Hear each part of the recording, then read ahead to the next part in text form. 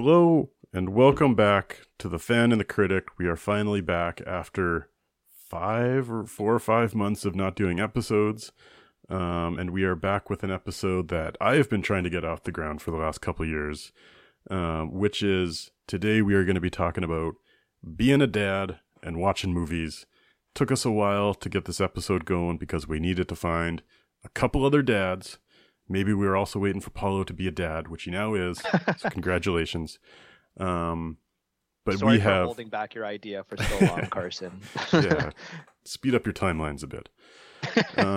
So joining us today, we have Stephen and Ben. This is also the third Ben on the episode for our loyal listeners out there. It's not the first Ben. It's not the second Ben that you've heard on probably 7 or 8 episodes. This is new Ben. And as we do with new guests on the podcast, we're going to have you guys introduce yourselves before we get started. So welcome to the show, Ben and Stephen. To get us, I guess, introduce yourself to our audience. We're going to have you mention 2 or 3 characters that represent you as a person for however you want to interpret that, whether it's because it's similar to you or you want to be like that character or whatever you want. So Stephen, how about you go first? What characters do you feel represent you as a person? All right off the bat, I'm going to go with Mr. Miyagi. And for one simple reason, I'm Asian. No, really. It's, it's having that big empathetic heart. I try and be a big tough guy, but really I'm, trying to take everything in and sweet about it. Another dad who I think I'd like to model myself more like is Mr. Clark W. Griswold. Family is always the first thing, the priority at everyone's expense, and I like to put my family through that. Nice. On theme, too. Nice. Well, again, welcome to the show. And then new Ben the third. What are the characters that you came up with to represent you as a person? Yes, hi. Thanks for having me. This is Ben the third, B-dubs, whatever you want to call me. I've got a couple. I've identified. I would like to select Matthew McConaughey's character Cooper from the movie Interstellar, and his pursuit to ensure Murph is looked after and taken care of, even though his actions may not have reflected that, and what they learned on the other side of that journey. The other option that I went with is Splinter, as a honorary parent to the Turtles from TMNT. And his constant lessons, his care, his understanding, his acceptance to have them grow and understand each other as they grow. It's very honorable. I appreciated that you guys both interpreted the question as being what characters represent you as a dad, when it also is just, I guess as a parent, once you become a parent, that's kind of takes over as your personality. Okay. So I'm going to get started. So agenda that we split out here, we got a few different segments. Obviously, this is a very big topic about being a parent, being a dad, and watching movies that can mean a lot of different things. So we've decided to kind of run the gambit of the different ages that your kids are and what movies means at those times. So we're going to start off with what is topics about movies when you have a newborn, and then as a toddler, and then as they get older and you start introducing them to things that you loved as a kid, as well as just I think we're going to talk a little bit about movie dads and which ones are good, which ones are not good, and all the ones that are in between. So and I should also mention for our audience here that we're all kind of at different stages in our parenting journey. So Paulo is got a newborn, mine is around 2 years old. I actually don't know the ages of Ben and Steven, your kids, but you guys are more farther along, I want to say 10-ish. But you have more experience than me and Paulo have. My daughter is turning 8 in April, so it's wise ass time. And I've got a 9-year-old boy in February. He'll turn 9, sorry. So we got a bit of variety of experience, Yeah, we're covered everywhere. Nice. All right, so first segment we want to talk about is when you have a newborn, what movies are good for you to watch. Obviously, you're not watching a movie with your kid, but you still have time in your life, sort of. So what type of movies are good to watch during that time? What are you interested? So I'm going to kick it off, I think, to Stephen or Paulo to start off this segment. Well, if Steven, if you don't mind, I'll start this one off just from recent experience. This is kind of embarrassing, but apparently you're not supposed to watch anything with your newborn.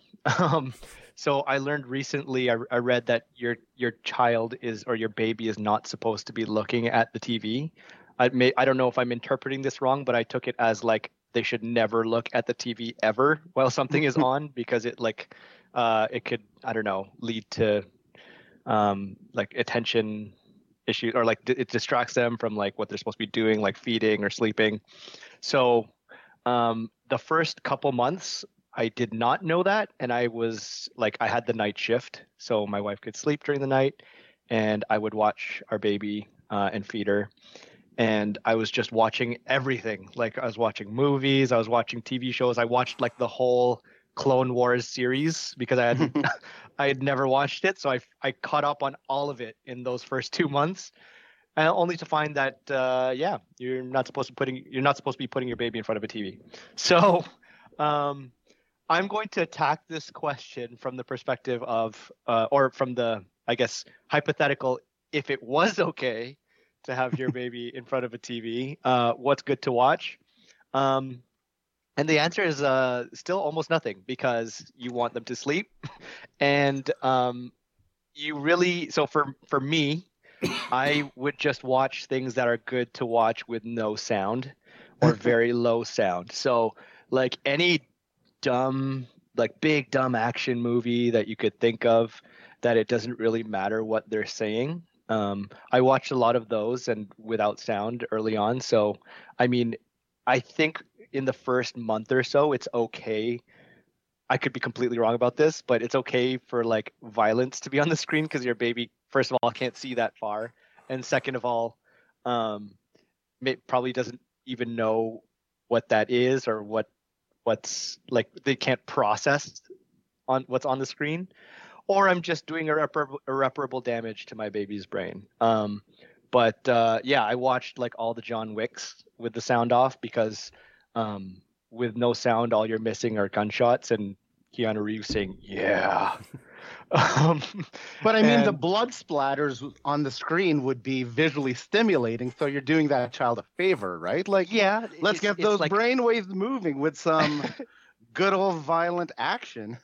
Yeah, and there's also that part, right? So when like a little later on down the line, where they can see things, like you want something colorful.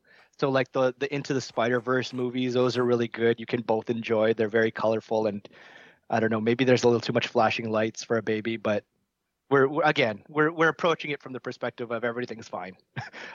So yeah, it's stimulating with nice colors, good music. There's no swearing. It's very PG, and they're just great movies for you, for the parent. So I don't know how everyone else feels about that, or if anyone had a different experience, but those were the first 2 months for me. So just as an FYI, I'm pretty sure for the first couple months, babies can't see more than a couple feet away, and it's all blurry, and they can't see color. So I think you're good on like any violent movies you watched early on, because I don't think she would have seen it. Great. Well, I feel a little bit better. Now, when it comes to movies and a newborn infant, there's always this thing that new parents do, is fool themselves into thinking that I'm going to watch an entire movie in one sitting. No chance of that happening.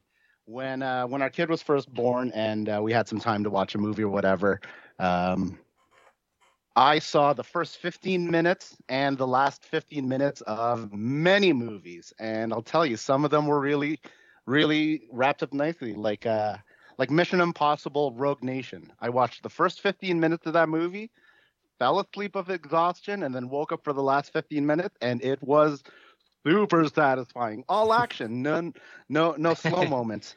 But like tiredness takes into account for a lot of things we watch. So we really watched a lot of things we had seen a million times before. And, you know, your movies like where you're giggling because you know the jokes are coming up. So maybe the baby wasn't facing the screen, but I rewatch a lot of movies like Kingpin, the Bill Murray bowling movie, or like Revenge of the Nerds, because, you know, you can watch it quietly. You can just know what's going to happen and enjoy it.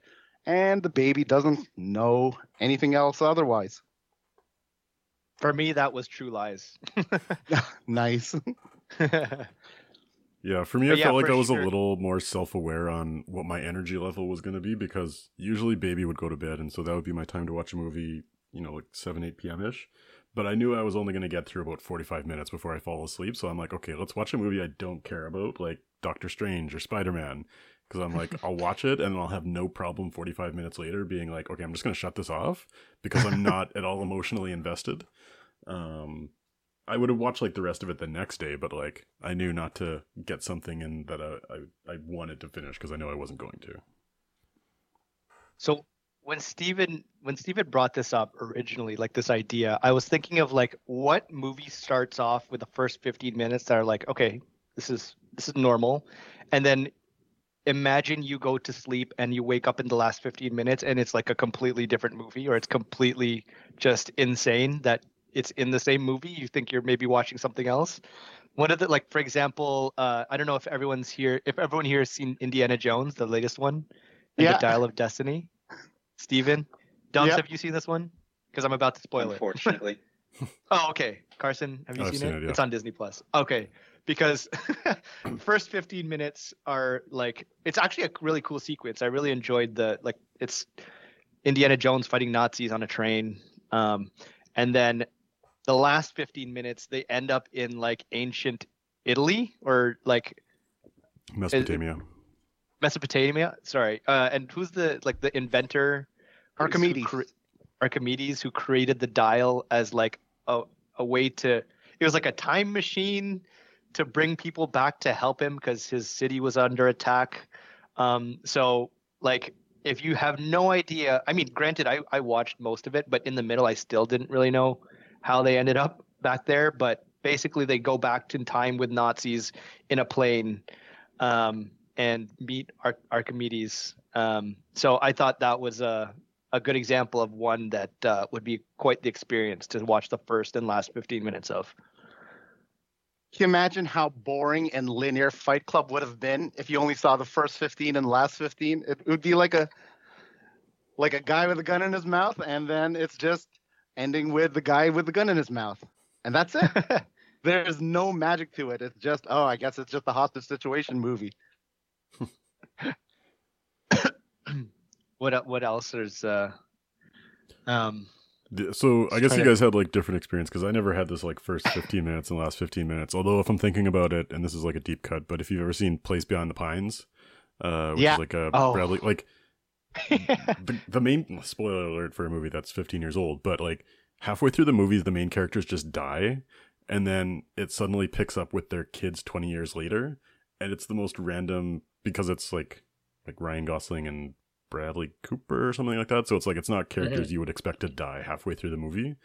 Very good movie though. But if you fell asleep after 15 minutes and then picked up at the end, you would have absolutely no idea who these characters were, or if you were even watching the same movie. That was the movie that turned me around on Ben Mendelsohn. I'm like, okay, I am a fan for life of this guy. I don't remember him Is being in that- the is- movie. not He's Rogue like, One. he was the mentor to Gosling in the bike shop. Okay.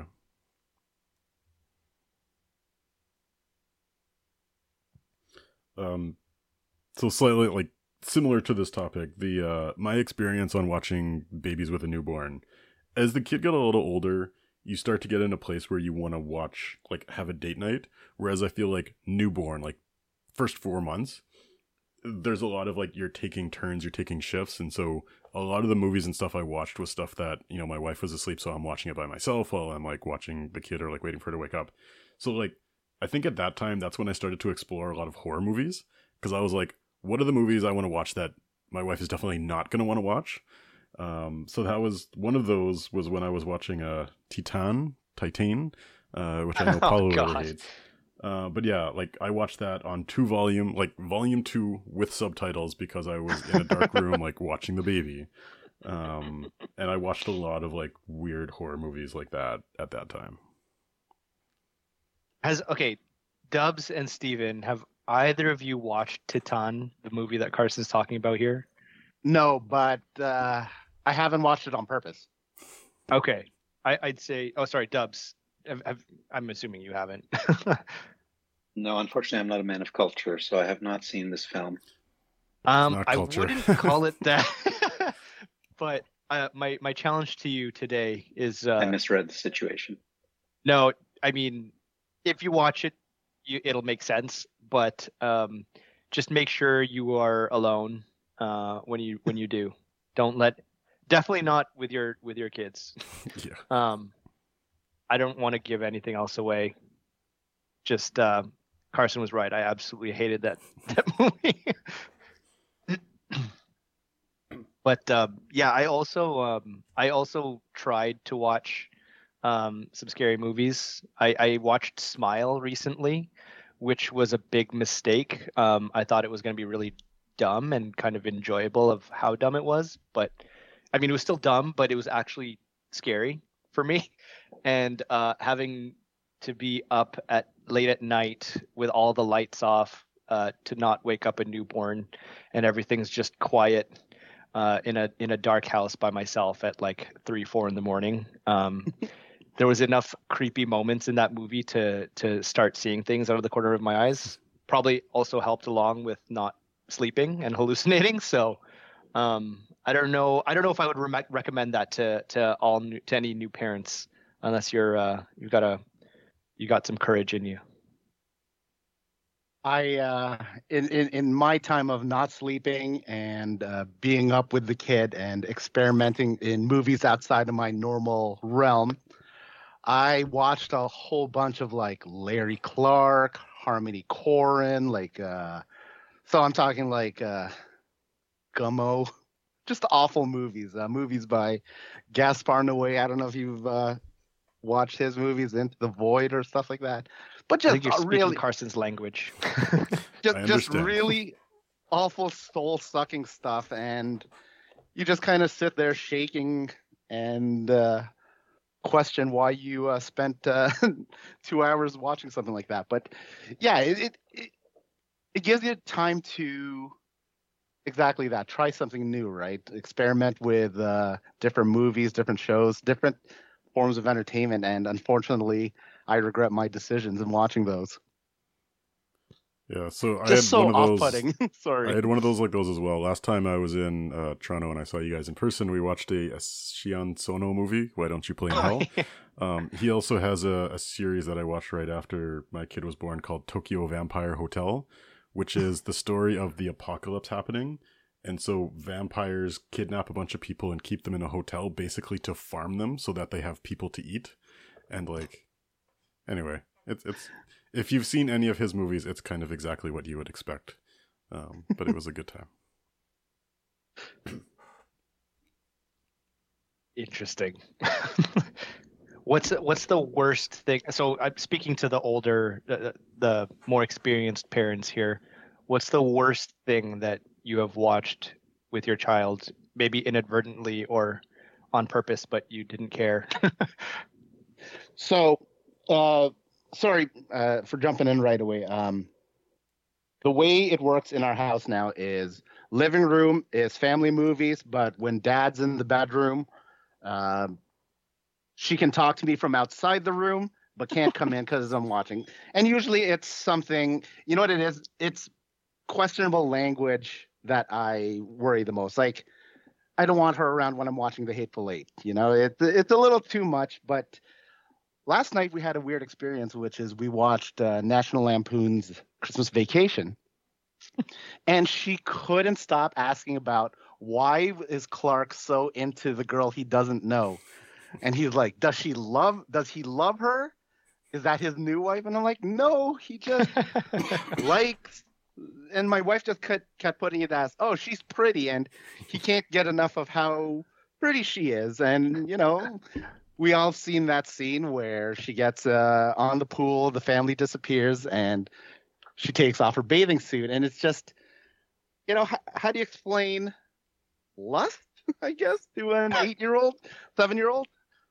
I'd rather just change the subject and pretend the question never even happened. Wait, did you say National Lampoon's Christmas Vacation? Yeah. Okay, so context, I haven't seen it, but it sounded like you were describing Fast Times, like similar. whatever. It's similar to that scene, yeah. Okay. With Phoebe Cates? Yes. I mean, who's that?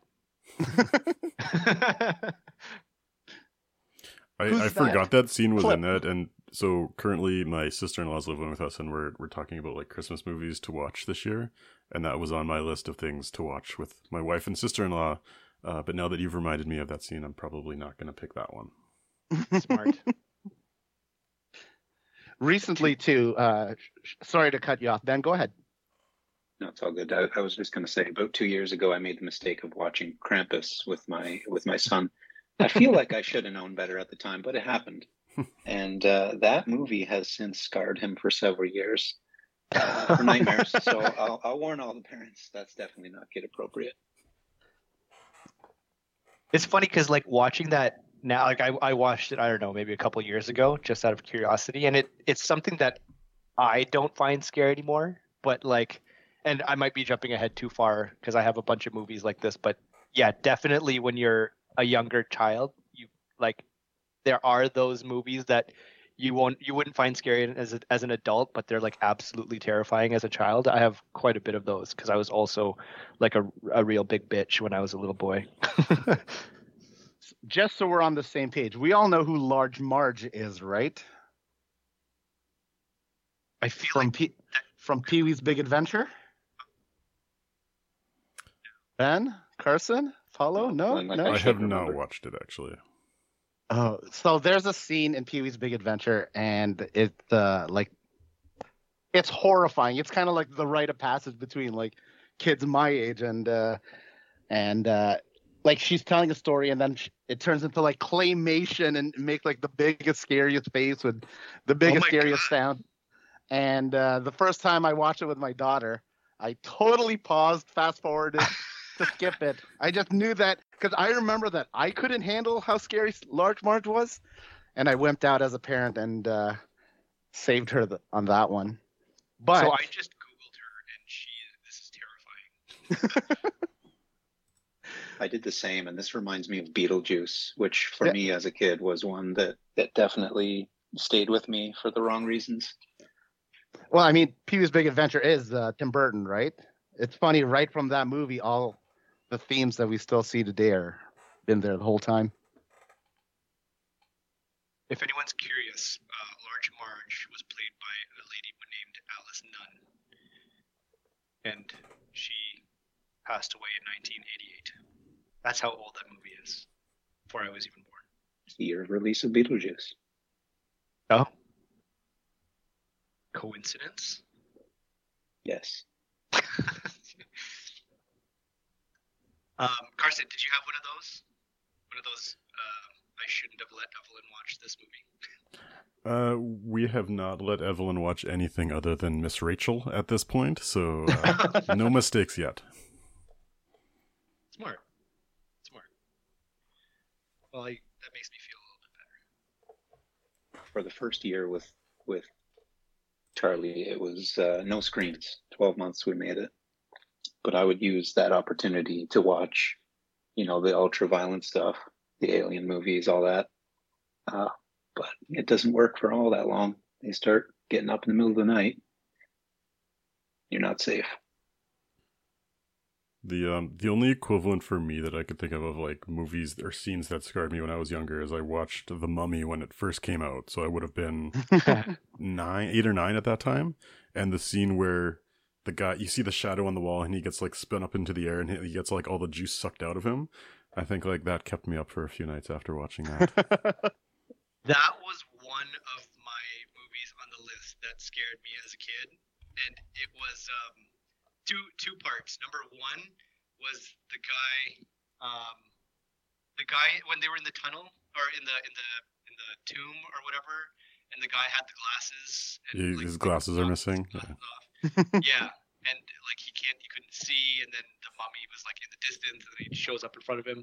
And then the second one was actually like having the dude's face sucked off, like he was absorbed. I had a nightmare that same night of my face being absorbed by the mummy, and I felt it, like I felt my face being pulled, and it was absolutely the worst thing ever. But nowadays, I love that movie. I'll watch it. I'll watch it for fun. So your kids are still too young to start having favorite movies, right? Like, you're way too early for the Disney musical phase when you listen to it all the time. End of sentence. Just all the time. Yeah, I started to get my first taste of that because, so as I was saying, the only thing that we let my daughter watch is Miss Rachel, which for those unfamiliar is a YouTube channel where they basically just like, it's like a daycare teacher talking to your kid and they sing some songs. And like, we'll let her watch it for like 10 minutes every once in a while. And then for the first time, we brought her down and I turned it on and it's like an hour-long video that has a bunch of different songs and she started to remember what the songs are. And she'll be like, no, not this one. I want the song with the ducks. And I was like, you have preferences now. You have opinions. Like, I can't just turn something on. I have to turn on a specific thing that you want me to turn on. And I could like already extrapolate in my head what that's going to look like once she has a favorite show or a favorite movie. Because it's like, oh, you're going to want to listen to Frozen 10 times and like on repeat. No joke. Frozen 2 is now my favorite Disney soundtrack. You know, I'm from the age of Aladdin, Lion King, the classics. But Frozen 2, as many times I've heard it, there are a bunch of songs that I shed a tear like it's the first time. Between Moana and Frozen 2, oh my goodness. Those were heavy hitters in our house. Now, Moana was the first one that my daughter just completely obsessed over. Like, in the car, at home, we're watching it every free moment. That's how she started to get to use the iPad, because it was just like, sorry, I don't want to see this again right now. The weird thing that happens, though, once you start watching these Disney movies over and over is you start looking for narratives that aren't necessarily there, right? Like, you're just like figuring out missing pieces of the characters. Has everyone seen Moana? Yes. Yeah, fantastic. I've started writing like a story about. I mean, it's never going to happen, but it's more like a one-man play of the father after his mother dies and Moana runs off. Like, can you imagine the dad having to deal with that right at that moment? Like, you've alienated your daughter, your mother just died, your wife is yelling at you, and you're supposed to be the chief. So like I said, and your village is dying. Exactly. It's full of regret, but then, you know, I don't know how he did it. I'm going to make it up how he got through it, but it will be dark and heavy. I think you should definitely pitch that to Disney. So this is a good segue into, I can hand it back to you, Stephen. But second thing that we were going to talk about is what type of movies are good and bad for your kids to watch. And I think both from the perspective of which ones do you like watching with them, which ones are annoying, versus which ones do you actually like the moral of the stories on. So sorry, go ahead, Stephen. Yeah. To be honest, a lot of the stuff my kid watches, I've only seen bits and pieces of, but can make up the story because they watch it so often. Right now, there is this Netflix movie called The Christmas Chronicles. You guys aware of this? I've seen it, yeah.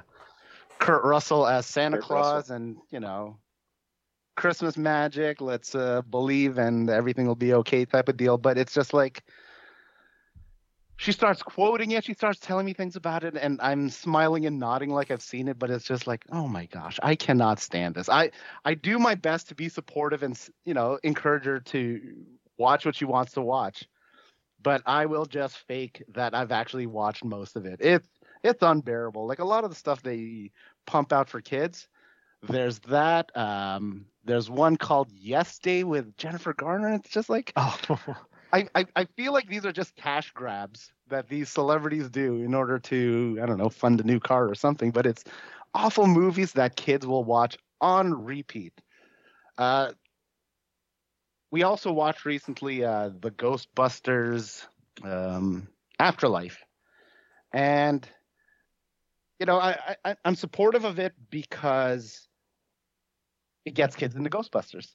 Eventually she'll dig back and watch the older movies, but it's a fine line between trying to figure out what's actually good that I want them to watch or what they just want to watch anyway.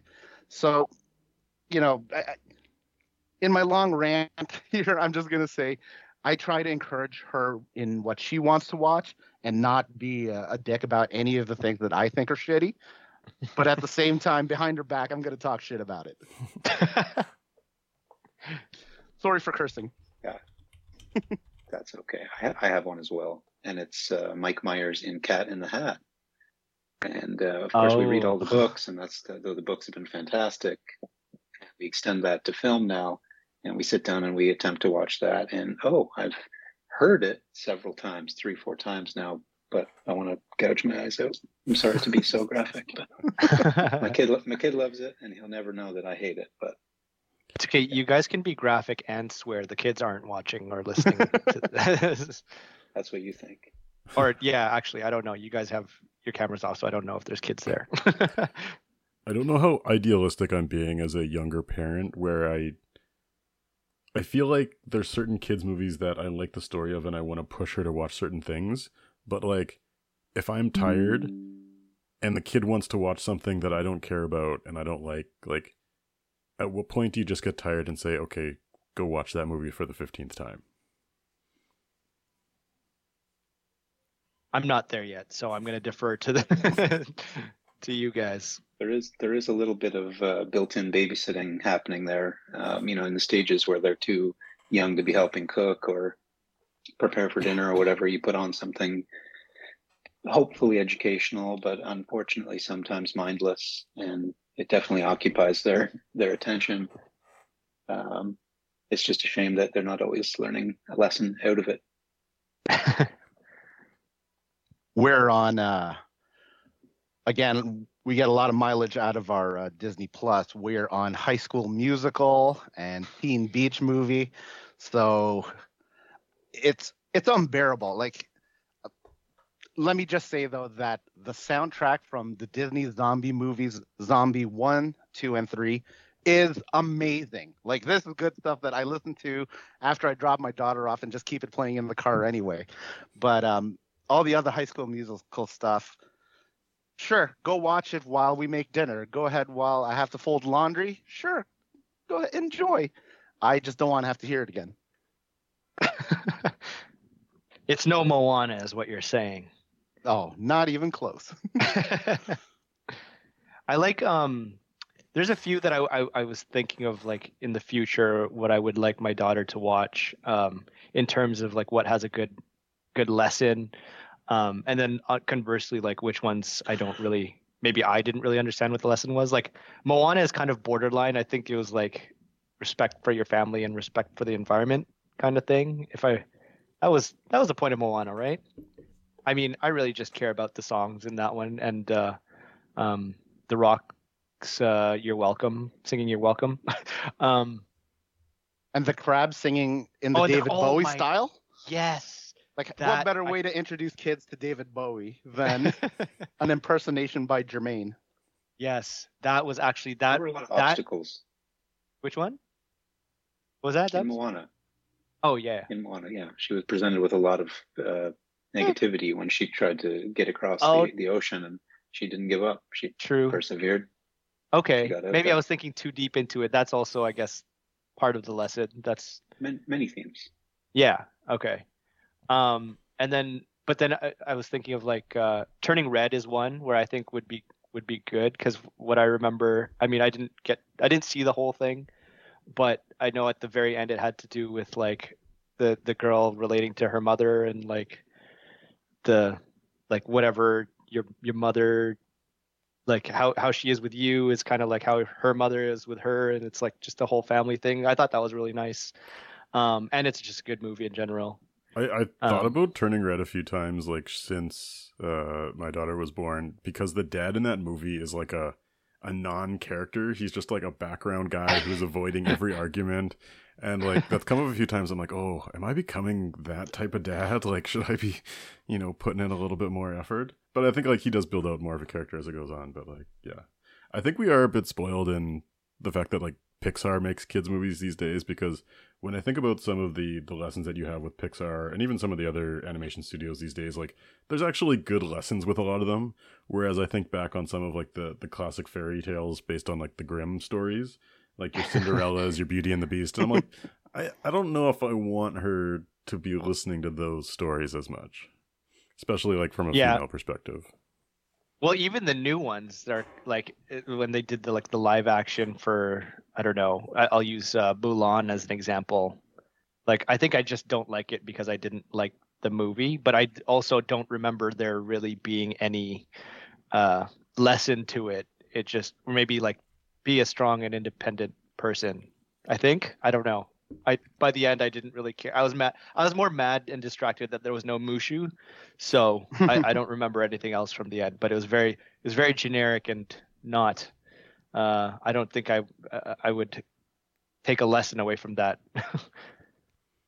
But yeah, I don't think I'd want her to see too many stories where it's just like, oh, you just got to be a badass, because it's like, no, I want her to see stuff that's like, it's okay to have weakness and this is how you deal with it. Whereas like some of this stuff, like if there's too simple of a moral, it's almost like a bad moral in and of itself. Yeah, having gone through the whole Disney princess phase, like we're through it now. We are definitely hardcore into Barbie, but it's frustrating that it's just like, okay, princess, let's get the prince to rescue, and it's just like, damn it. Why can't we get a kid's version of Furiosa, right? Like when it became like when we got to Wreck-It Ralph, it's just like, okay, this is exactly what we want to see. A little girl who has some sort of, I'm not going to say disability, but just special need and disadvantage and just destroys the competition, like it's fantastic. And it was fun that this little girl kicked that much ass and in a fun way without having to resort to that damn prince. It's like one thing being a father has changed me in is being super sensitive to female lead characters in movies today. Like after she was born is when Rogue One came out. And I'm just like, oh, here we go. Like every single female character is even more important to me now because it's definitely going to help shape who my kid could potentially be, right? Like me and my brother watched Rocky IV when we were kids, and immediately we were trying to do sit-ups and push-ups because we're like, Rocky now. So now, who knows? My daughter can be a real Jedi because she's seen it. It's something that's out there. It's something that supports that idea. Yeah, but Rey's a Mary Sue, and she's a shitty character, and blah, blah, blah. Well, to be honest, we did have her checked on her midichlorian count, and it was just not high enough, so I guess we don't qualify. Yeah, no, even before, like, having, because, I mean... Is that a mudblood? Is that what that is? Yeah, even being like 2 or 3 months in, even before like having my daughter, I hated all those things about like just the hate around like the strong female character, like Captain Marvel. Like, say what you want about the movie, but like a lot of hate is around, I don't know, Brie Larson specifically, and like just the character and having a female lead. And then there's like Rey and I don't know. Star Wars is really bad for this, actually, now that I think about it. Star Wars and Marvel. I think that there's a bit of a pattern there. But, yeah, I completely agree, Steven. I feel like I'm still on the fence a little bit about that because I get what you're saying, Stephen, around, sometimes even if the character's not good, just having a good role model out there for someone to be like, okay, I relate to this character, whatever. I also don't think that we should hold back legitimate criticism for characters just because they're female. It's like you can have a reasonable amount of I agree with Paula what you're saying that I think the Marvel and Star Wars fan base is way too reactionary to the point where it's just like, oh, this is a woman, I'm just gonna hate on it. It's kind of weird at this point. But I also don't just I wouldn't automatically like Rey as a character just because I have a daughter. It's like, okay, it's good that generally there are female characters out there, but that's a pretty low bar to just say we should have female characters. It's like, okay, that's the baseline. Now let's have some, mixture of good characters. And then, if it's a movie that's targeted to children, similar to the character, I think, Vanellope in Wreck-It Ralph. She's kind of a Mary Sue. She's just automatically good at everything. It's like, okay, it's a kid's movie. That's fine.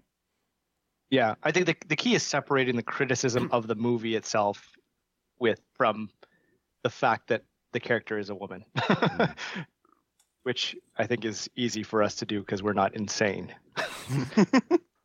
Speak for yourself. I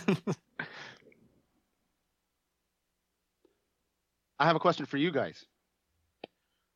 Do you have a movie that you definitely want your child to love the same way you love? Is there that one movie where it's just if they dig this, I think I've done all right as a parent? I don't know, Rush Hour, maybe? No, that's not my real answer, but it's up there. I got to think about this one. So I would relate this to, I was not the biggest Harry Potter fan growing up. I watched them. I maybe read one or two books, but I watched the movies. They're okay. I was at kind of that appropriate age to watch them. My wife is more interested in them than I am. And so we've ended up kind of bonding on that. We have Lego sets. We've done some movie marathons on Harry Potter. We're actually playing Hogwarts Legacy together right now. And so it's even though Harry Potter is not my favorite franchise, I'm glad that we were able to bond over a movie series. And so for me, it's less about my daughter. It would be nice if she was into Star Wars and Marvel and DC and those type of things, the series that I like. But I hope she is into something that I can also enjoy that's not because Frozen or Minions, I'm not going to get super passionate about that. But I hope by the time she's a teenager, I can share something. And I'm willing to meet her halfway to get there. It's not you have to watch Star Wars and we need to enjoy this together. It's do your own thing. I hope my influence has rubbed off on you in some way. Yeah, I mean, for Star Wars as an example, I hope for the best there as well, but I think I'm already resigned to the fact that she may not like Star Wars the same way I do. I mean, I have a infant Star Wars ABC book or just 100 words of Star Wars with cute little pictures, and I tried to read that to her last night, and she just immediately started crying. So it doesn't bode well. I'm actually going to jump forward in our agenda. I was going to plan this for later, but I think this is appropriate timing. So I collected some dates on some movies because I was thinking about what movies I want to introduce my daughter to, and I was starting to realize how old these movies are going to be to her. And so I put some movies, a list of movies of recent movies that have come out and what would be the equivalent age, a movie that would come out when I was born. So my daughter was born in 2021. I was born in 1989. So first example of this, Dune came out in 2021. The original Batman movie came out in 1989. So Dune to her is basically what the 1989 Batman movie is to me. So that's what I'm doing, but I have a few other movies I'm going to list off for you, and we're all going to feel very old by the end of this. So Avengers Endgame 2019 will be as old to her as 1987 Lethal Weapon was to me. Iron Man coming out in 2008 will be as old to her as the original A New Hope Star Wars movie was to me. Oh, shit. Which is making me feel very old. Harry Potter will be as old to her as the Godfather series was to me. Wow. Phantom Menace will be as old to her as The Good, the Bad, and the Ugly. 1984 Ghostbusters will be as old to her as Singin' in the Rain to me. 1952. And then the original Star Wars A New Hope will be as old to her as It's a Wonderful Life, which came out in 1945. So I was looking at Like, those dates at the and I'm end like, of World War II. yeah. So there's a good chance she may not want to watch any of these movies because they will be a little old for her. Well, hold on. To be fair, well, I don't know. Some of these still hold up. Like the difference though, like the time difference, sure. But the visually, I don't like things that are the old like that old for that are going to be that old for them, for our kids. Like still look okay if you're like, for example, if you're comparing A New Hope to Avengers Endgame, right? Like I think that's going to hold up. Like how much better is the animation or like CGI going to get over the next 10, 20 years? Like it can't get that much better. I mean, AI is kind of, I guess maybe that's as good as it's going to get, but still, like, I think it'll hold up. Like, even thinking back to when I grew up on the prequels and then I went back and watched the original trilogy, sure, they seemed a little, like, dated, but I think visually it wasn't as bad, or it wasn't so bad for me to be removed or not like it. So I'm holding out hope, especially considering how good things have looked for the last, like, 20, 30 years. I forgot how kind of gross and dirty A New Hope looked. I actually watched it. So last Friday, my wife got me tickets to Star Wars in concert. So we watched A New Hope, and there was like 5,000 people in the audience, including a bunch of kids. And like, I was watching it, and I was like, do they still like this? Because like, compare that to what Marvel looks like these days. And like, I mean, people were still having a good time, although you know it could have been the parents that were actually doing all the cheering. But it's like people seem to still like it, even though like, yeah, looks wise, graphics wise, there's a big difference. I don't think kids. Practical effects never go out of style. I don't think kids care at all about the original 4, 5, and 6, right? Like we went to Disneyland last year, and everything is like Ray and the new crew, like it doesn't exist. Same thing. We went to Universal Studios, and all Jurassic Park stuff is Chris Pratt Jurassic Park. Like it's there, but if people catch on to it, it's cool, but it's not like it's a focus of marketing or continued support. But it's weird with Star Wars because they keep bringing back those old characters, and so it's like kids know Darth Vader. They don't know the movies that Darth Vader was actually in. They just know about this character that keeps coming back that their parents like. I don't know.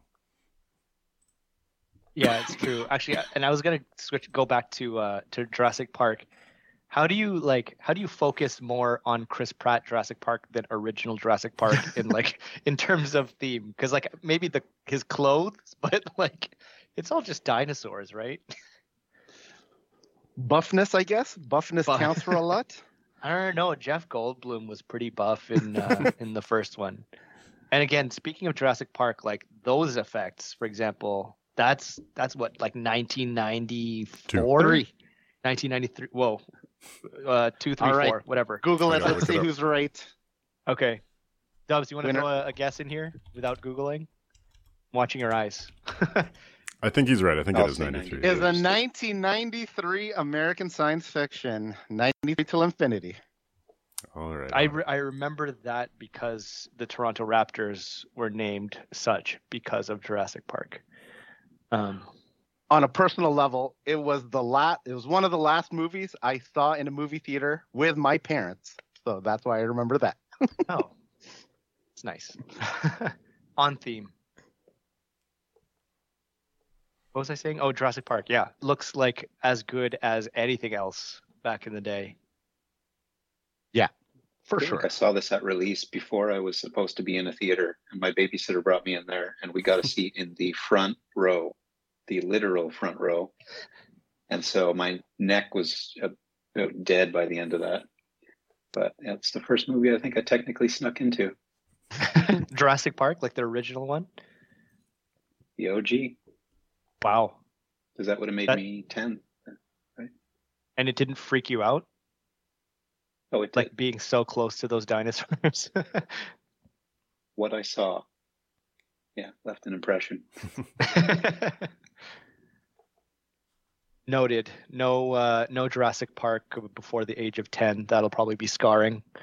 On that note, it's completely random.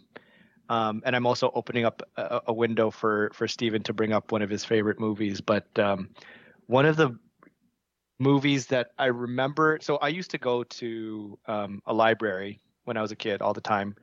And we'd borrow VHSs from the library. And it was just the most random selection of movies. One of them was Rodan. I don't know if everyone's familiar with Rodan. It's like a pterodactyl, basically. It's a kaiju from the universe of Godzilla. And I had no idea what this was. I just knew that the cover looked amazing. It looked so cool. There's a pterodactyl on it. There's like fighter jets or whatever. And I watched it, and like the first 20 to 30 minutes, I was so scared. I don't think I could finish it. There was like, I just remembered giant bugs for some reason, like giant ants, which I hated, number one. And then number two, there was like a scene where a fighter pilot was like following Rodan, and then it just like turned and like crashed into him. And I remember him screaming, and the next shot was like his bloody helmet on a table. And I was like, I'm done. I can't watch this. I was so excited and I can't do it. I'm sorry. But I don't remember how I got to that. I'm going to take that random segue into another random segue and just tell this story, which is honestly one of those things where it's changed like my dynamic with my own dad. So in 1988, for my birthday party, we all met up at a KFC, had lunch, and then went back to my house to watch a movie. And that was the plan for my birthday party. So me and all my dudes, we were grade 4 at the time. We're all in my living room, and my dad comes out and he's like, "All right, guys, who wants to watch a movie?" And we're like, "Yeah!" And like we had no idea what he had in store for us. And my dad comes downstairs and he's like, "All right, let's watch Bloodsport." And we lost our goddamn minds. We watched Bloodsport start to finish. Like between like all my friends our age, this was the first time that we've all seen Bloodsport. So it's like one of those things that we've all carried with us through the years. And, you know, we watched this hyper-violent martial arts tournament. We watched Jean-Claude Van Damme fall in love overnight with a news reporter and, you know, fight all adversity through karate. And of course, we set up a ring immediately after, had our own kumite, and people left my birthday party crying. But like it was just like the coolest, like in my mind, that's like the coolest thing my dad's ever done is rent Bloodsport for a bunch of grade 4 kids' birthday party. It makes me think about it helps guide my decisions in what I think my daughter can handle. In, you know, she's into Back to the Future now, and it's 100% my fault, and I'll take the blame for that. It's all good. See, this is the kind of father that I want to be, that I aspire to be. I wasn't sure if that was going into a good story or like not a good story, but it's a good segue into my next segment, which I have a list of other R-rated movies. The timing might more fit to like me and Paulo, but what I wanted to go through was, when did you watch these R-rated movies for the first time, and when would you let your kid watch them for the first time? Because that may or may not be the same answer. So the first one I'll come up with is The Matrix. Technically a R-rated movie. I'll start with this one because I think I actually watched it when I was 11. It was probably the first R-rated movie because I was 10 when it came out, and I watched it pretty soon after that. And I don't know, like, it's not, it's R, but it's not like violent R. And it's a really good movie. So like, I think 11 is probably a little bit young for what I would want my daughter to be watching it, but like, not that much older. I mean, I'm inclined to agree. It's like for an action movie, there's not a lot of like blood or gore. It's kind of clean action-ish. It's not really any swearing in it, but it is pretty violent. So I think 11 is fine. I don't really have any concerns about my daughter going out and like finding a gun or anything because we live in Canada. So I think that's okay. I don't remember when I watched it though. Probably around the same age as you, Carson. I think Bloodsport, or The Matrix to me, was probably what Bloodsport was to Steven. Like, I watched that movie, I wanted to put on a trench coat, I wanted to jump in the air and kick someone in the face. That was my first DVD, The Matrix.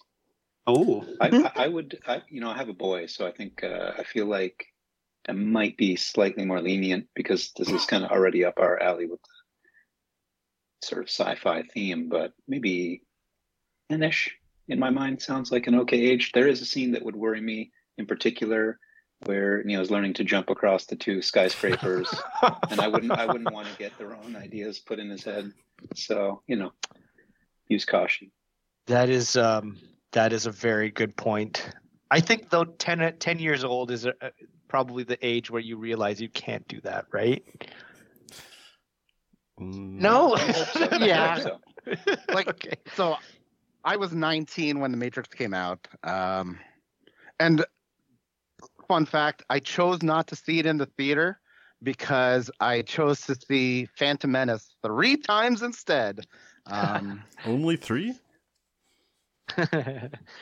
3 was enough. The pod race runs a little too long. But yeah, so I saw The Matrix at 19. My daughter, who's 7.5, if I'm watching it, I'm not going to change the channel. I'll let her watch it and let her decide because 7.5, she knows what's real, what's not, and if she's going to jump off a building, well, that's her bad. Okay. Should have known better. Try again with the next one. No exaggeration, I watched The Phantom Menace in theaters 20 times. There you go. Cheap Tuesday, we could go see movies for $2. I saw it all. That was summer. the beginning of Carson. I think the first movie that I ever watched more than once in the theater was Armageddon. What? Yeah. Big In the Aerosmith theater. Song? Yep. That's the one. It's very, very emotional when Harry Stamper takes Ben Affleck's place. Another father figure. Yeah, big dad move Staying right on there, topic. right? Huge. Yeah, that was I really loved that movie. And then I remember, this is going way off topic, but like I remember there was like a kind of a fight between Armageddon and Deep Impact because they came out around the same time, and I was like, what the hell is this stupid movie with an asteroid? There's no explosions in this one. There's no motorcycle chases and oil drilling roughnecks. Get out of here with your science. Your heart Don't they only has literally race a room for vehicle on one. the surface? Yeah. The what? Don't they literally race a vehicle on the surface of the asteroid? Yep. Pretty extraordinary. Yeah. Yep. You don't see that in Deep Impact. In Deep Impact, they don't even blow up the asteroid properly. Anyways, sorry, I keep going off topic here. All right, next set of R-rated movies for you guys, and feel free to take whatever version of this movie came out when you were at around 10 or so. But I'm going to say American Pie / Superbad / that type of movie. What was the first like R-rated version that you watched, and like when would you let your kid watch it? So really quick, you feel like Superbad, like today, is kind of? Do you think people would find it problematic? Because it was all cool when it came out. It was hilarious, but considering, I don't know, it's about these two guys trying to get their dates drunk, and so they can have sex with them. Well, not There's their a lot dates, of but movies that don't age well that I think people look back and being like, well, this movie Yeah. came out so long ago. That's kind of how it was. Like, I think it But can I think be. Superbad is the most recent one of those, because like sure there's like Ace Ventura with Einhorn as a man, but that's like a really long time. Well, it's a long time ago. But then Superbad is like what 2007, 2006. Somewhere around Holy there. shit, that's still a really long time ago. Like you can't get away with Revenge of the Nerds anymore. Like those days are done. Yeah. Yeah, I think there's a lot of movies where like people can still enjoy them, but be like, well, you can't make this movie today, but I can still enjoy it Yeah. because it's okay. It came out 15 years ago or something. So then, yeah, okay. I guess we'll go back to your question.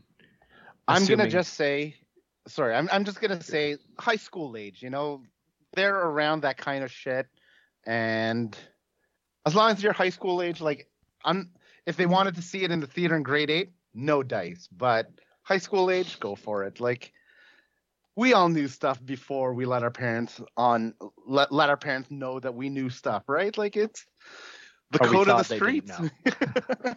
Yeah. Yeah, I mean, high school age Yeah. sounds right for Superbad. What was the other one again?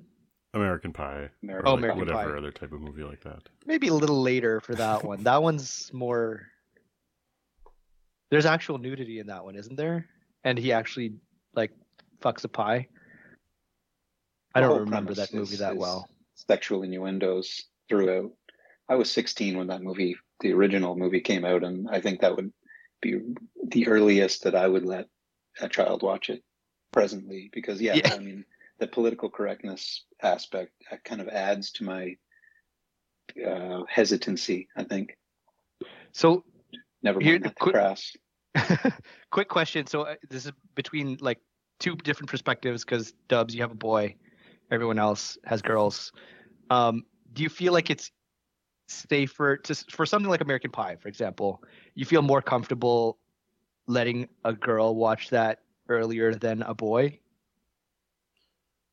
or It's- vice versa? It's still early for me to say because obviously she's 2 years old and there's like a lot of growth, but like Fair. for a movie like that, it almost like you watch that and be like, you need to watch out for men because they could be like this. Yeah.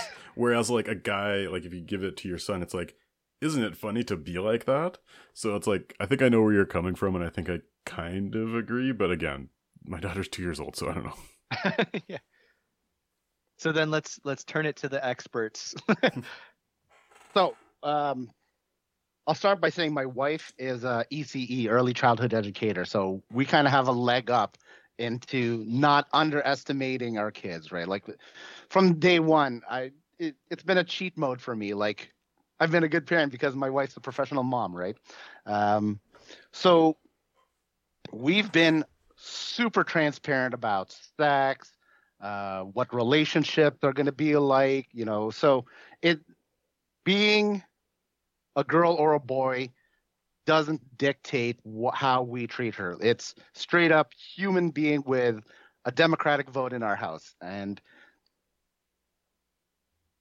so, you know, like we try to enforce it that if they watch something like American Pie and a dude's being shitty to a girl, it's not just a dude being shitty to a girl. It's why is that human just being shitty in person, right? Or at all. So try to just really level it that shouldn't be a factor for the outcome of something else, right? It's if a person is being a dick, they're being a dick regardless if they're a guy or girl. It's just Right. unfortunate that girls are always more portrayed in that situation of vulnerability, of that I'm gonna get attacked, and that's the only function of the girl in that movie, or you know what I mean? Like it's not enough representation of the positive side that just is.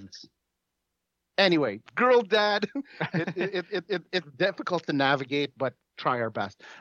Going back to American Pie versus Superbad, though, Superbad also, I'd say I would prefer they watch Superbad because at least the way that they mention or acknowledge like the dudes' relationships, right? Like it's the two dudes being best friends, caring about each other, and admitting that I'm going to miss you next year. American Pie has none of that. It's just TNA, old school 80s romp. That's a laugh and doesn't mean anything. But super bad. There's a nice message of bonding with your friends, and I think that's important. That's actually Yeah, a really good point. I'm gonna have to echo that similarity, right? Where American Pie, very treating women the absolute wrong way, very a transactional approach. We've got Superbad, where Michael Cera's character actually is pursuing somebody for a relationship, and there's a little bit of focus and thought has gone into the process. Where in American Pie, it's just you're on summer break or whatever the situation was. So I would definitely, in order to show my boy this movie, I would definitely want to make sure that he's got a firm understanding of what is a relationship and what is love and those core concepts before you're showing them the wrong way to go about it, Right. I guess that's like a good sign for our society that movies, like, those are based kind of the raunchy movies of their eras, but 10 years apart.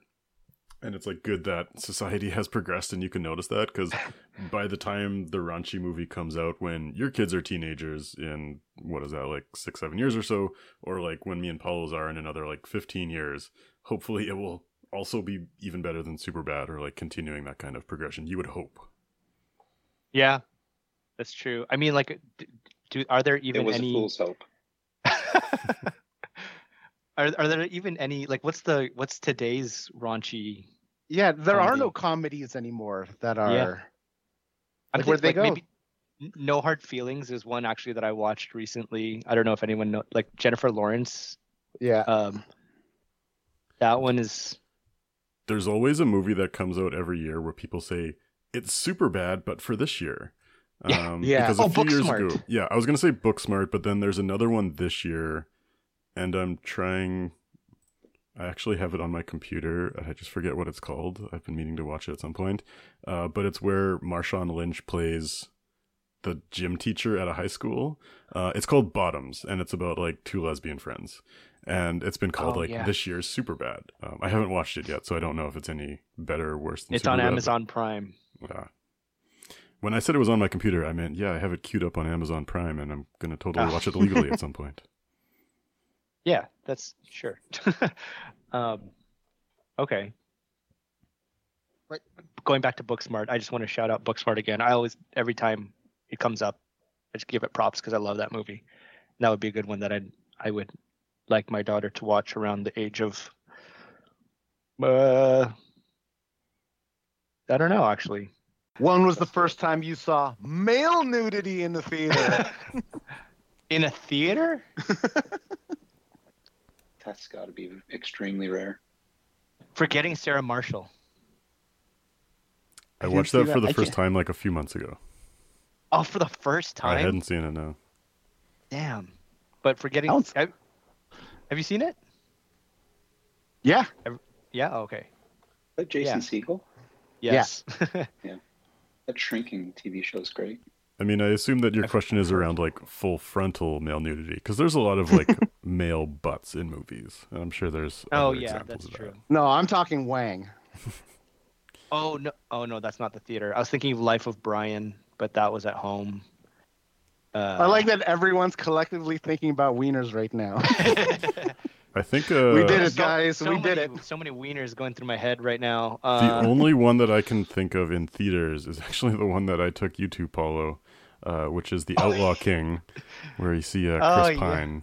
But that's the only one that I can remember in theater. That was my introduction to Florence Pugh. Are you ready to? Oh, this is all going in, by the way. What? You've been recording? Oh, I've been recording since we got... Like, I will either edit the start of that conversation or the start of the next conversation. So... Man. We'll see how I feel during the editing process. You know what? I'm fine with it. I approve. Yeah. All the hanging dong that we're thinking about. So I had a couple more R-rated movies on this list. I guess we've gone through like action horror, which is The Matrix. I was going to talk about Terminator 2, which is really the same action but a little bit more violent. but the ones that I'll bring up, and again, whatever movie of this is time appropriate for you, either The Exorcist or Blair Witch. What was your first like horror movie that left an image? I know we talked about that a little bit, but like, when do you think it's okay for your kid to watch one of those? So I wouldn't even watch those myself. Blair Witch, maybe. I will. I have to this day. I've not seen The Exorcist, and unless my daughter comes home one day and she's like, "Daddy, I really want to watch The Exorcist," I'm not going to. It's never going to come up.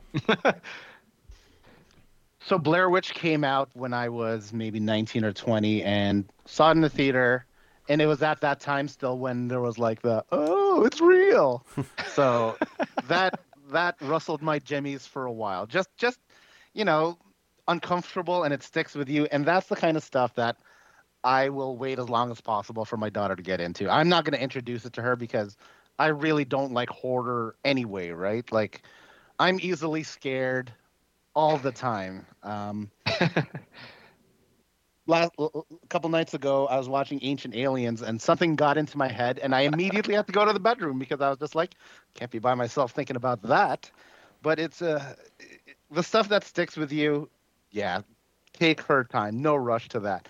That being said, though, my daughter, and this has been happening for a few years now, is when we watch movies, she picks up on the musical cues like that's the main movie itself. So once you get those tones of like something bad's going to go down, she will go into panic mode and be like, oh, I got to go to my room and check out something. She won't admit that she's getting scared, but she reacts to the musical cues in a movie a lot more than the movie itself sometimes. So that's something keep an eye out for when your kid's getting into it, because that's really helping them direct how they're supposed to feel in that situation, right? So.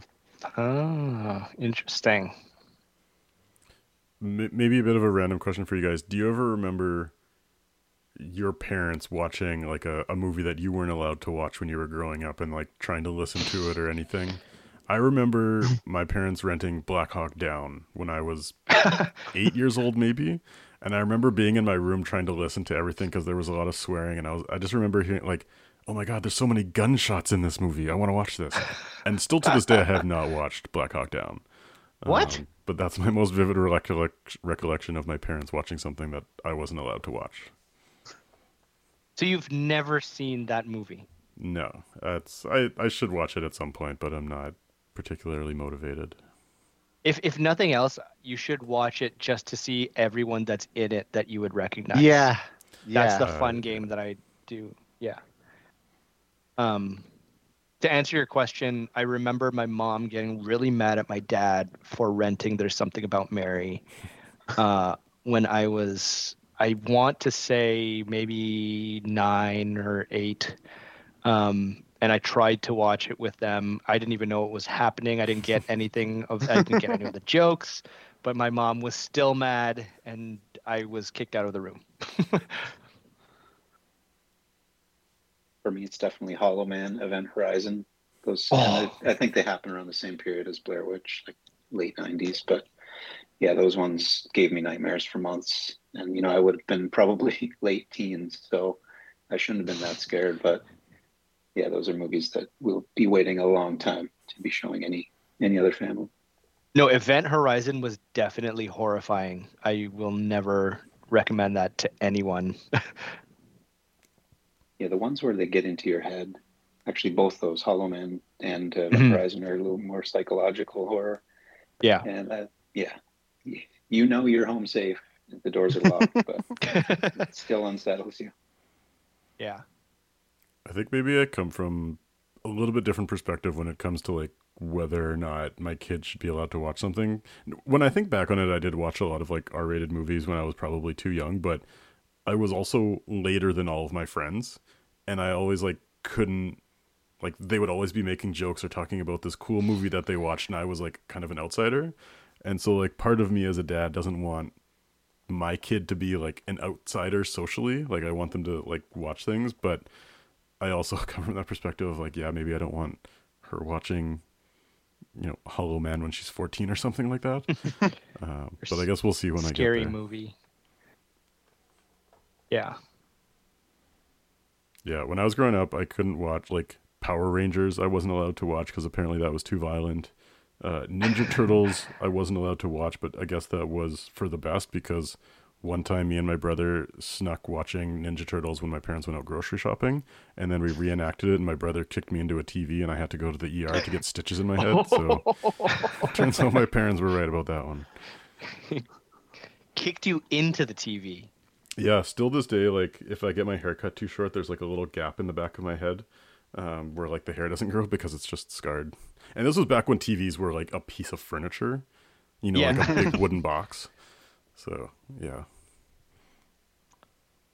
It's because they denied it. It became so forbidden, which made the karate Exactly. kick even that more powerful. Yeah. The excitement, the built-up excitement put all the power into that kick. It's like the second you go over to your friend's house and they're allowed to watch Power Rangers, it's like, guess what? We're watching Power Rangers because we can. Yeah. That's like Starship Things you're told you Troopers. can't have. When I went to my friend's house, that was a coming of age moment for sure. There's a lot of giggling and hiding under a blanket.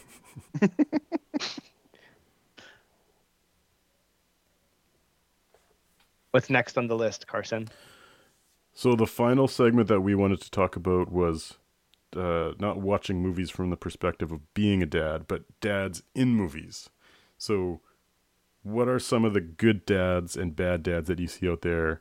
And maybe what type of dad or character you would emulate or you hope to aspire to be, I guess, as a dad role model out there.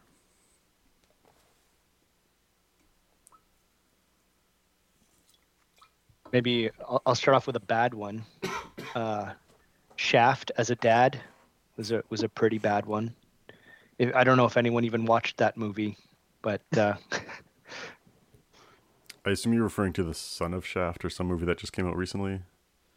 it wasn't. It was maybe like 5 years ago, but it's basically Shaft. Yeah, Samuel L. Jackson and the guy Jesse T. Usher.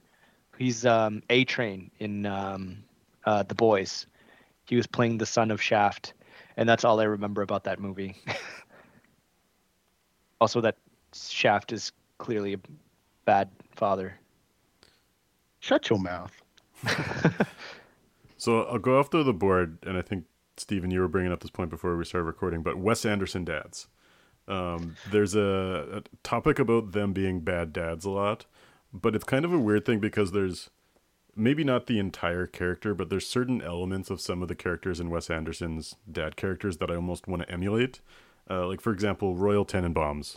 There's a scene where Royal takes out his grandkids because Ben Stiller's kids are living in too sterile of an environment. So he takes them out, he takes them to like a cockfight, and then they like run across the street when it's stuff like that. Kind of sticks into my head a little bit as a dad of like, you got to teach your kids to have a little bit of danger, like teach them the real world.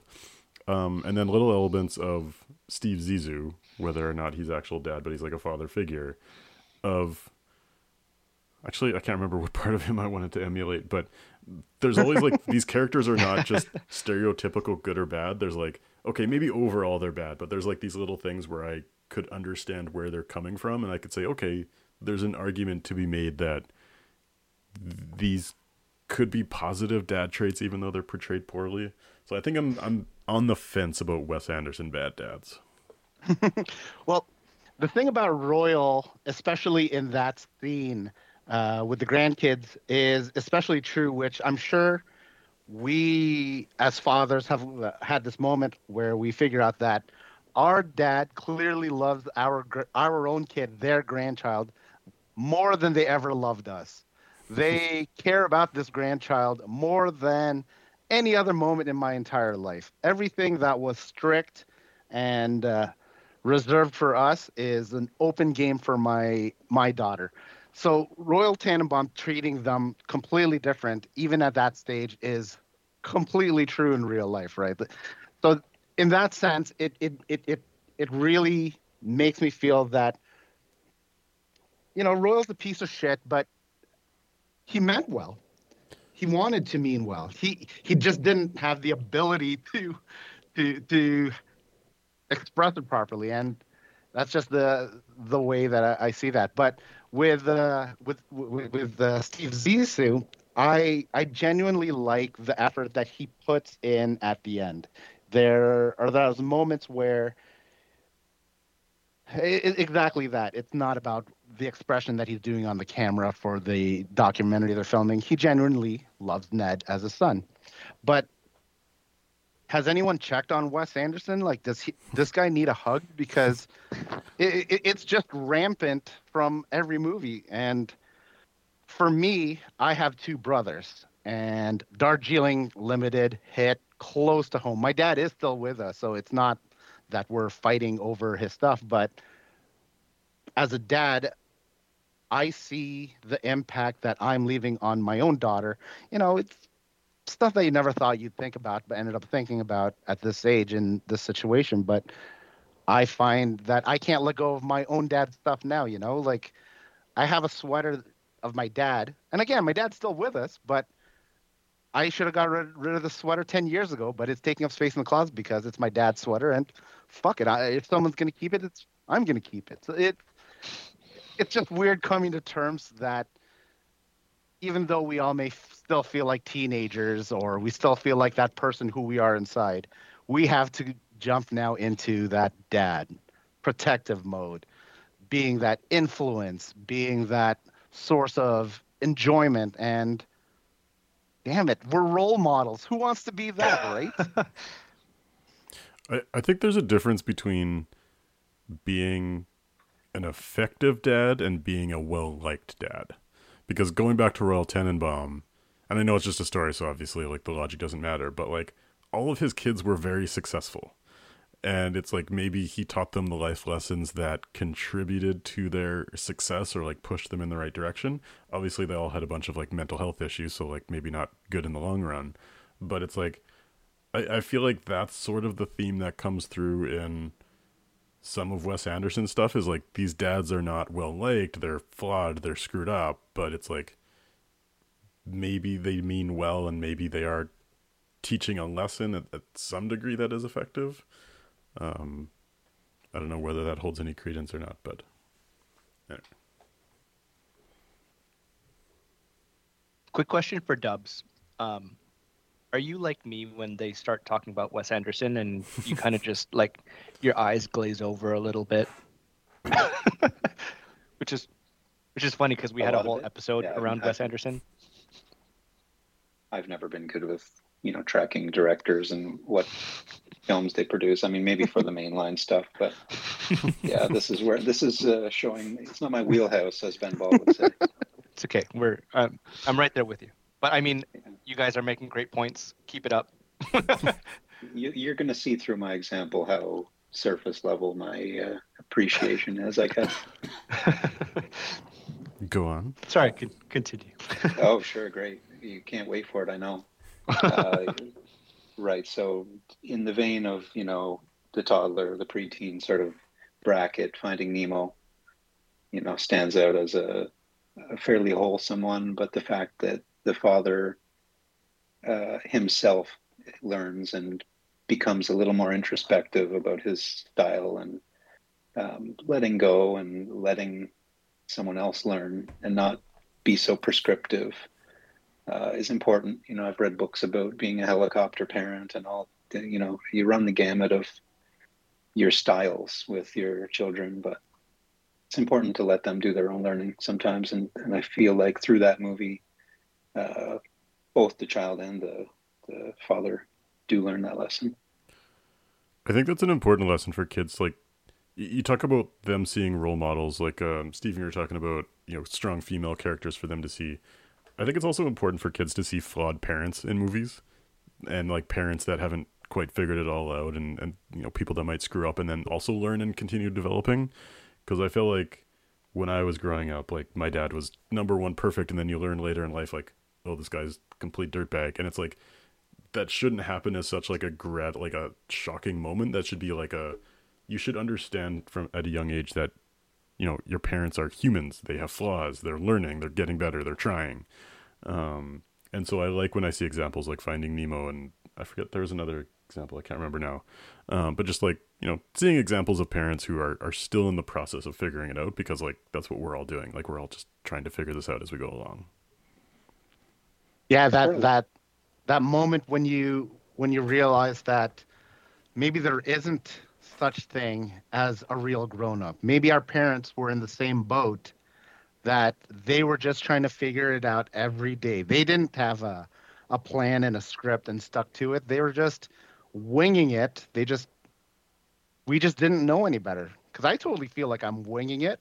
I don't feel like this grown up that I guess I am responsible. But you know, it wasn't supposed to be this way. I thought I was going to feel like a teenager forever, but we got to put it on and be that dad. This is going to be. This might sound weird, but do you guys like being a dad? You guys are newer to the game. You know, like how do you feel that dad has influenced your personality? It's weird for me because there's a lot that happened. I became a parent right at not near the beginning, but like during COVID.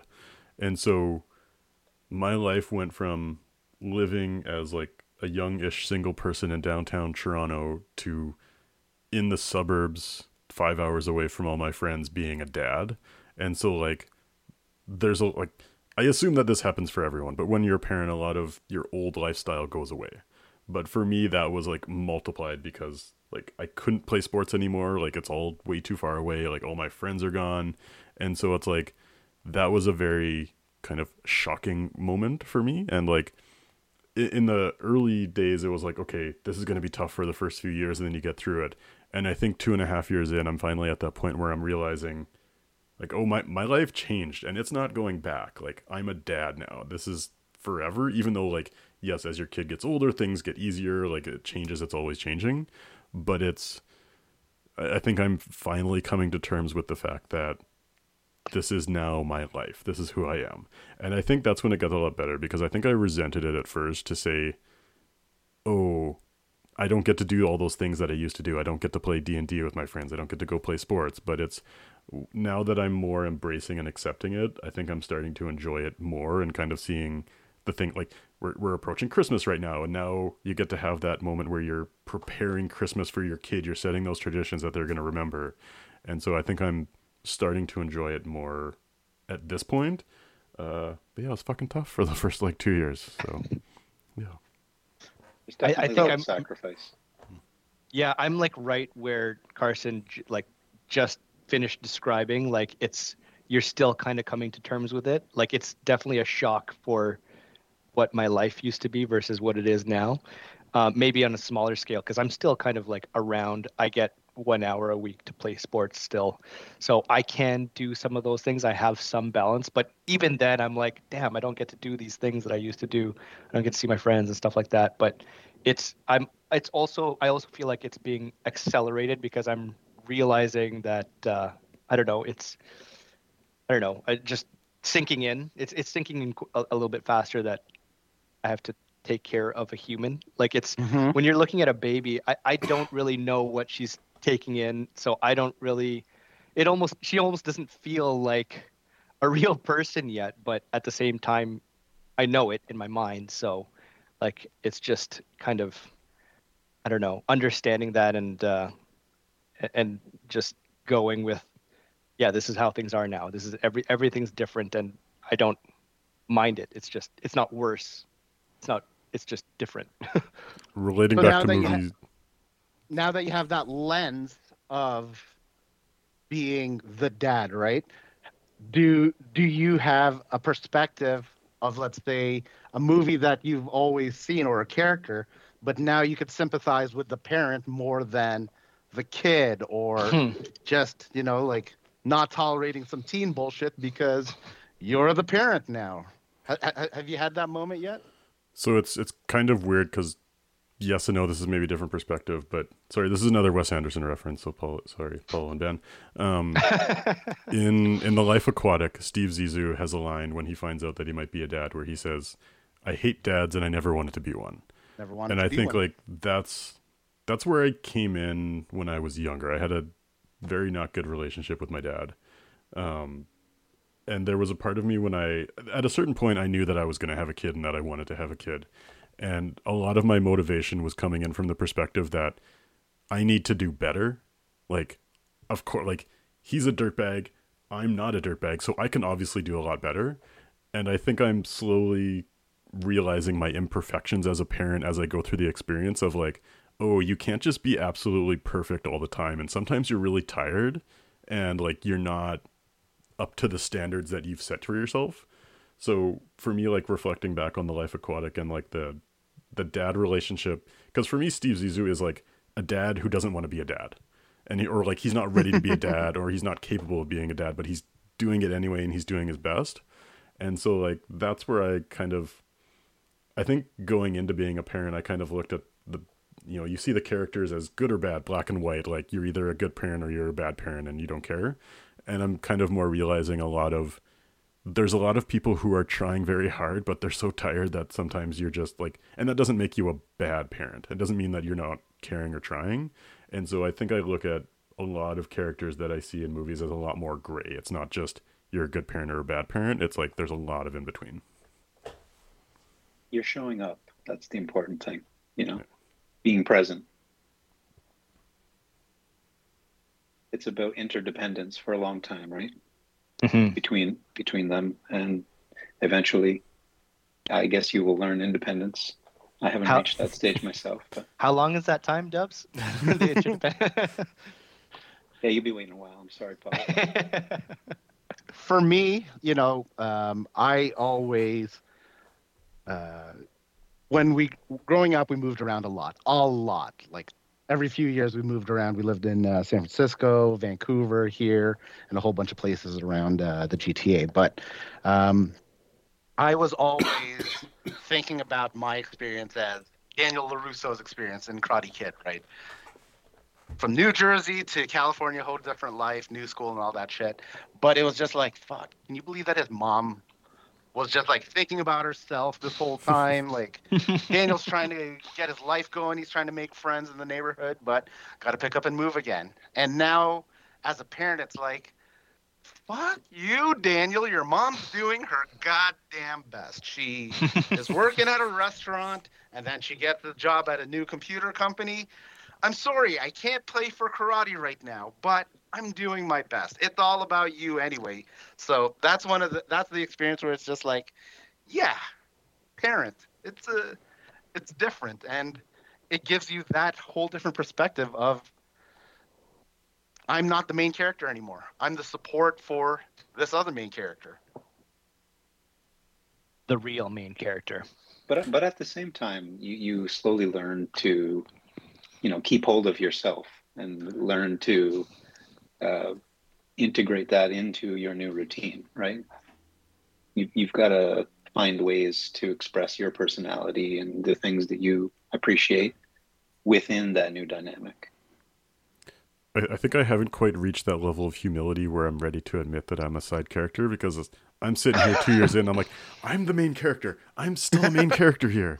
But I see where you're coming from. But I think I keep telling myself right now, like, if you're a complete supporting character, you're also not teaching your kid the right things. And so I want my kid to see that I have hobbies and interests and passions, and I'm pursuing them again, we're all role models. So it's like, hey, here's a role model for you to go pursue your passions, however weird or whatever it is.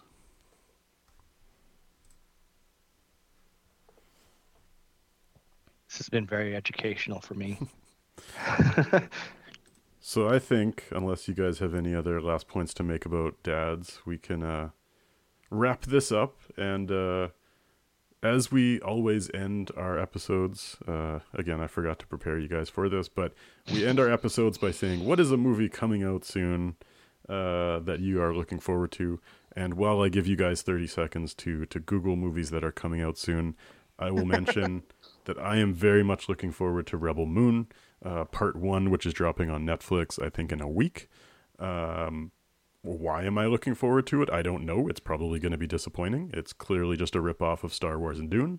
But that said, I'm stoked for it. I have told my wife and my sister-in-law that, when it drops on Netflix, the lights in the entire house are going to go off. I don't want any noise. I want to watch this movie.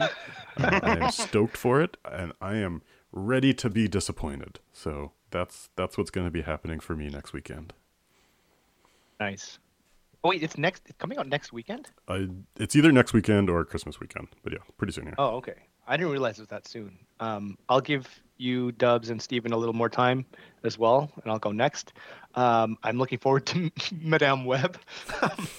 The, the trailer looks absolutely horrible, and I laugh when I see it, but I'm so excited to see it in the same vein that I was excited to see Morbius. I think it's going to be the same vibe, and I'm so excited. I'll jump in. Godzilla Kong, New Empire. It's going to be more kaijus fighting each other, and whatever happens in between those fights, I don't care. I just want to see them fight. And then, of course, Furiosa. Oh yeah, Godzilla and Kong is probably a good one to watch with the sound off for the toddlers, for the newborns. I'm gonna hate that movie, but I'm still gonna watch it like the first chance I get. So. Okay, Dubs, well, I hope we I'll gave you approach enough this time. from a couple. Oh, of course, I'll approach this from a couple perspectives. My son has shared with me he's anticipating the new Minions movie, or no, sorry, not Minions, Trolls. They all blend together. And then there's a new Kung Fu Panda, so he's up for that. Personally, movies that I'll probably have to watch without him for the time being: Dune Part 2. Of course, Godzilla. I've got to be waiting for that. And then, Furiosa. I think there's a Planet of the Apes movie scheduled for next year as well. There is another one? I feel like I'm getting really behind on blockbusters now that there's something other than Marvel movies coming out. Yeah. I tried rewatching the Planet of the Apes movies, like the newer ones, and I got through maybe 30 minutes of the first new one, and I was like bored. I love them. They're great. Yeah, I love them. Just stay away from the Marky Mark one. I was about to warn you, the Mark Wahlberg. Oh, that one. But see, that one has like some novelty of it being really bad, but it's interesting. I'm sure they're good. Well, Ben, Steven, thanks for joining. It's been wonderful for us to kick off our podcast for the first time in 5 months. Great to have you guys here to talk about being a dad. Get more personal than I thought we were going to get. So, yeah, thanks for coming, and hope you enjoyed. Appreciate the invite. Thanks for having me. Great time. And come back anytime. Me and Paul will be back next month with our annual top 10 movies of the year. Hopefully we've both watched 10 movies this year. This list is going to be very sorry. But we'll do the top 10, whatever those end up being. So make sure, though, you see Godzilla -1 before making your top 10 lists. I'll commit to that. You know what? I'll commit to that. I'll try. I will babysit whoever needs to get out. All right. Bye. Bye, guys.